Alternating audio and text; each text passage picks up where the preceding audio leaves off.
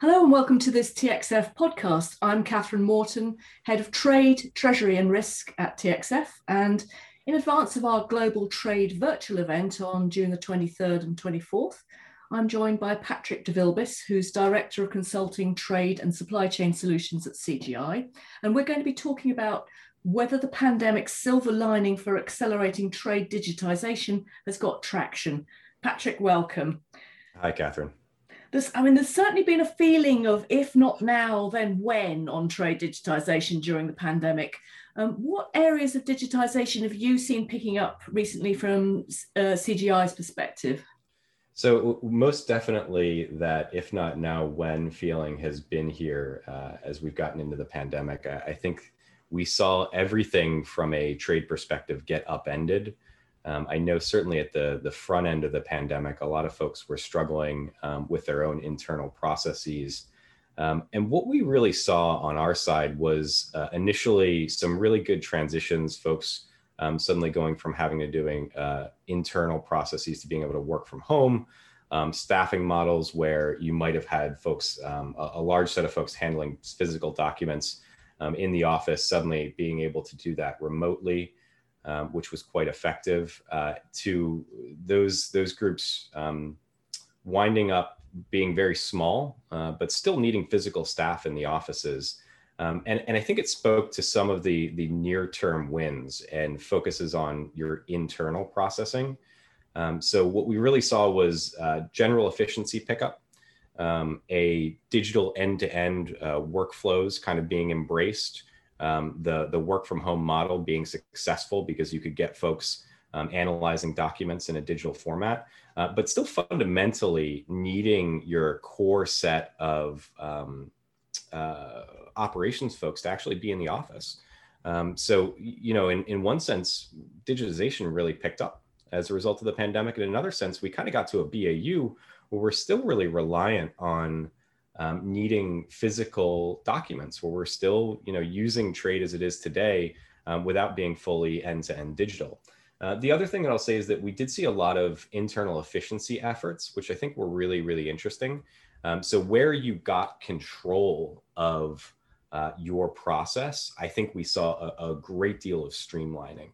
So I'm thinking of things like digital signature processing, which picked up quite a bit, and I think generally had some barriers to entry previously, but was almost immediately embraced.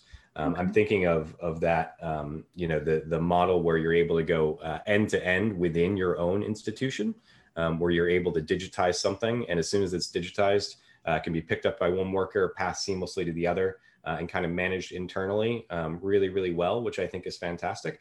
But what we kind of didn't see was that broader ecosystem solution, right? And we know that there are quite a few actors out there who can provide that, whether it's just on a fulsome trade financing perspective, or even from things like digital documents. So from thinking of electronic bills of lading and that ecosystem.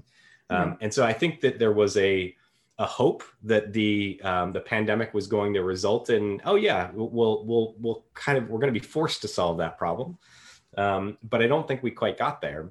Yeah, that's interesting. Maybe we'll come back to that in a few seconds. So when we spoke last, I mean, some banks have been sort of hesitating, updating their own core systems during the pandemic, and some things have been put on hold. And I guess we've had things like ISO 2022 implementation, LIBOR transition, which is still ongoing. Banks have had a lot to deal with. So what's been the urgent need, and what changes are you seeing on that side? Yeah, so I think the urgent need still results in some of those industry activities. There's absolutely, we're at the tail end of some serious, significant SWIFT changes that are not just technology changes, but also ultimately process changes that need to occur within institutions.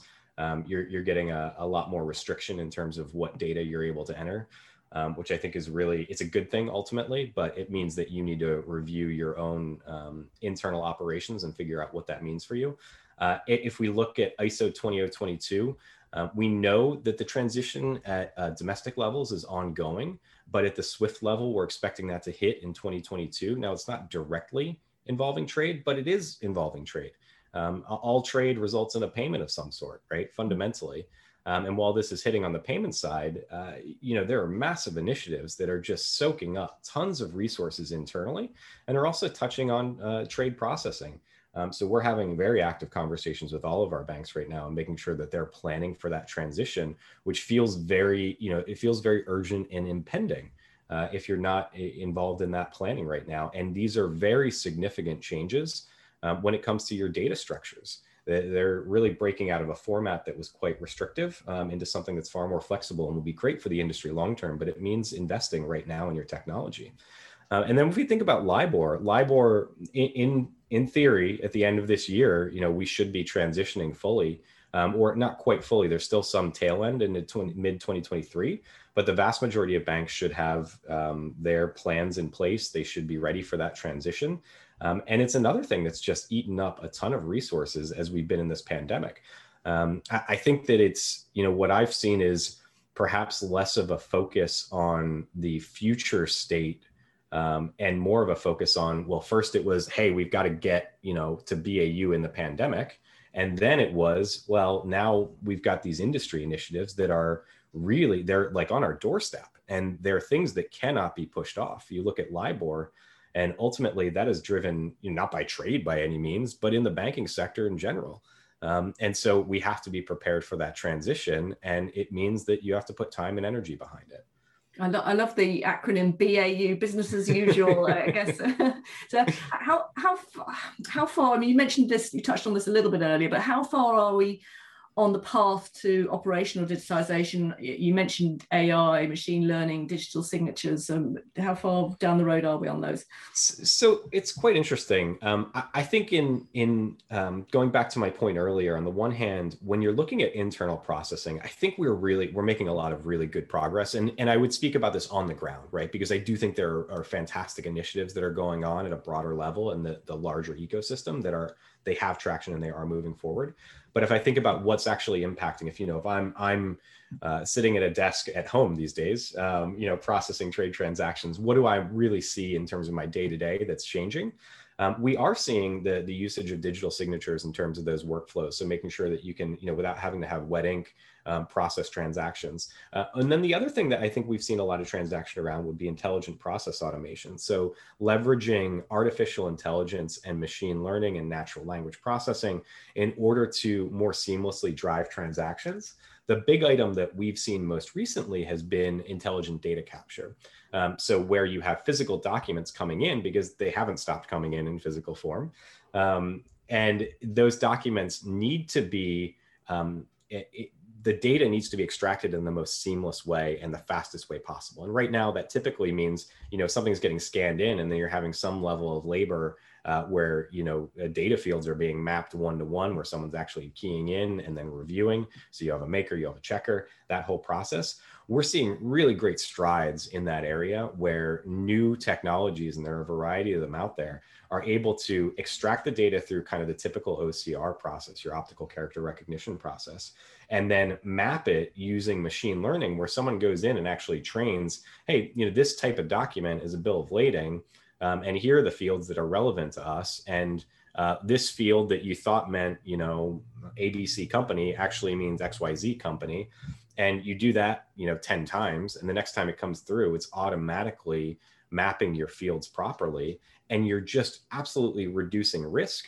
You're reducing the need for low value FTEs who can now, instead of being focused on that, actually help out where they need to apply their brain and logic to help resolve issues in your system, which is creating just a ton of efficiency. And we're very excited about that. Now it's a potentially a stopgap, right? Because we really want to get to a broader digitalized ecosystem, but for the time being, it's very impactful. And that's, this isn't pie in the sky. This is happening today. It's impacting, trade processing. It's impacting the compliance processing, and it's helping speed up that efficiency within banks. Yeah, you talked a little bit about interoperability. I mean, it's a big theme at the moment. I mean, it's all very well doing these things individually. What level of standardization do we need for things like APIs and so on to be interoperable, or are we nearly there? I'd love to say we're nearly there. I don't think we're nearly there yet, unfortunately. And there are some really fantastic initiatives that are out there right now. We definitely need standardization. It will be helpful. You know, one of the comments that I had back from a bank, we were talking about our own API roadmap and development. And someone said something like, you know, we talk with corporate clients, and the one thing that they're lamenting is, well, now all the banks are going out there and they're building their APIs, and now it's just a new integration channel, right? Oh, great. I've got to integrate to your specific API. You've built it under proprietary, data frameworks. And it's very frustrating to the corporates potentially that they might have to now just go through new integration projects, which is not the pathway that we want, right? Part of the reason that we're excited about APIs is the ease and flexibility of implementing them and potentially their long-term value. And so I think what we're seeing in the industry, and in particular, I think the ICC has done a really good job. If you look at the DSI, that API work stream is just dedicated to looking at standards and helping to drive this forward, which I think is really exciting and I think is going to be really important. But it's going to take time, right? It will take a while for the industry to align around standards, and not just that, but to really focus in on the most impactful components. And you have dual tracks running, right? So you have a focus on standards on one level, and it's great to go to an interbusiness body where you're talking with corporates, you're talking with banks, and you're discussing standards. But at the same time, you know that you have direct requirements with your own existing clients that are saying, hey, we got to get this up and running. We got to move. Business doesn't slow down. So there's a little bit of a balancing act too, where I think we'll see standards progress, but then having those propagate out is going to take a little bit more time. And we should all kind of just be aware of that fact. So for every 2 steps forward we take, it's going to feel like there's 1 step back. Now, you mentioned the Digital Standards Initiative, the DSI from the ICC. I mean, looking further up the tech stack and at networks, consortiums, and business-to-business platforms in trade. Do you think at a regulatory level, things like UNCITRAL's initiatives, the model law on electronic transfer records, ETR or MOLITA, as people are calling it, and the actions by industry bodies, like I mentioned the ICC, to push for interoperability, is that going to be enough? I mean, this is the big challenge, isn't it? It absolutely is, and I love whoever coined the phrase MOLITA. It certainly simplifies that. And UNCITRAL, we're going to see how long we can get our acronyms to really confuse people. Will it be enough? I would like to think yes. I think ultimately we've got, so MOLITA is a great example, right? The G7 has recently endorsed it and said that they're looking at rolling that out within their own countries, which I think is just a huge stamp of approval and really pushes us in the right direction, right? It will help with the interoperability argument. It's going to ease some of the legal concerns that banks have. And ultimately, we're in a business that's all about risk, right? Everything we do is about mitigating risk. And so there's almost a conservative end to this, that you need some of this to be resolved before you're going to have general uptake. Now, that said, I think even with this rollout and with the initiatives that we have at that interoperability level, it's another challenge where we will see things change. And now you're talking at, great that we have the multilateral component in place. Now you need individual country level adoption. And that then needs to give comfort to the standards that, some of these networks have in place today. And there needs to be further change. So it's a slow rolling ball. And I think sometimes I made a joke at some point that, you expect to wake up tomorrow and everything's going to be different. But it's not, this takes time, and you're going to wake up 5-10 years from now, and you're going to be doing everything digitally, and we're going to have forgotten some of these conversations, right? Because it's just going to be this slow ebb, in my view, over time. I like to say that 5 years ago we were probably having the same conversation. I hate to say it. No, it's true though, and I absolutely, I think we'll probably be having a similar conversation still 5 years from now. Maybe that 10-year mark is where I joke and say I like to think that by the time I'm retired this will be changed. I'm still optimistic about that time frame. I mean, just finally, I mean, you're going to be speaking on June 24th at TXS Global Trade Virtual 2021 conference on the accelerated digitization of trade and building an interoperable ecosystem. I mean, do you think the trend of faster digitization of trade will continue after the pandemic? Has it got enough traction? That's our sort of million-dollar question. I think it does. So at a high level, I think you've got the traction that you need for some of these digital ecosystems. The comment that I have broadly is going to be, what I've seen is the large players who are able to involve themselves in multiple different initiatives are playing in that space. I think what we're challenged by right now, though, is a variety of the kind of second tier and the followers, if you will, that are saying, hey, I don't have the capacity to join 5-10 different networks, and I don't have the IT budget to integrate to every one of those and prepare for, you know, a multiple winner scenario. Figure it out. And once you got traction, come back to me. I feel like there's a little bit of that out there. So we'll have to wait and see how that goes over time. So I think at the broad digitalization, we have traction. It's just going to take a little while before we start to see, you know, multiple networks actually onboarding a ton of clients and creating that ecosystem that we so want to see. And then hopefully being able to communicate with each other using some of these standards that we're talking about. But I do think just internally, there is an inevitability about this with the banks, right? We are being pushed, continuing to be pushed for ruthless efficiency. And trade definitely has a ton of low-hanging fruit in that space. So I think you'll see that ecosystem, the broader end-to-end digitization, take a little while. But if you look internally within banks, you're seeing the movement right now. And everything that's going on is really driving towards that efficiency by leveraging any digital workflow that you can get, any automation that you can enhance, any API you can build to connect into some of these networks or to your corporate clients. So I do think we have the traction. I just think it's going to take a little bit longer maybe than we expect.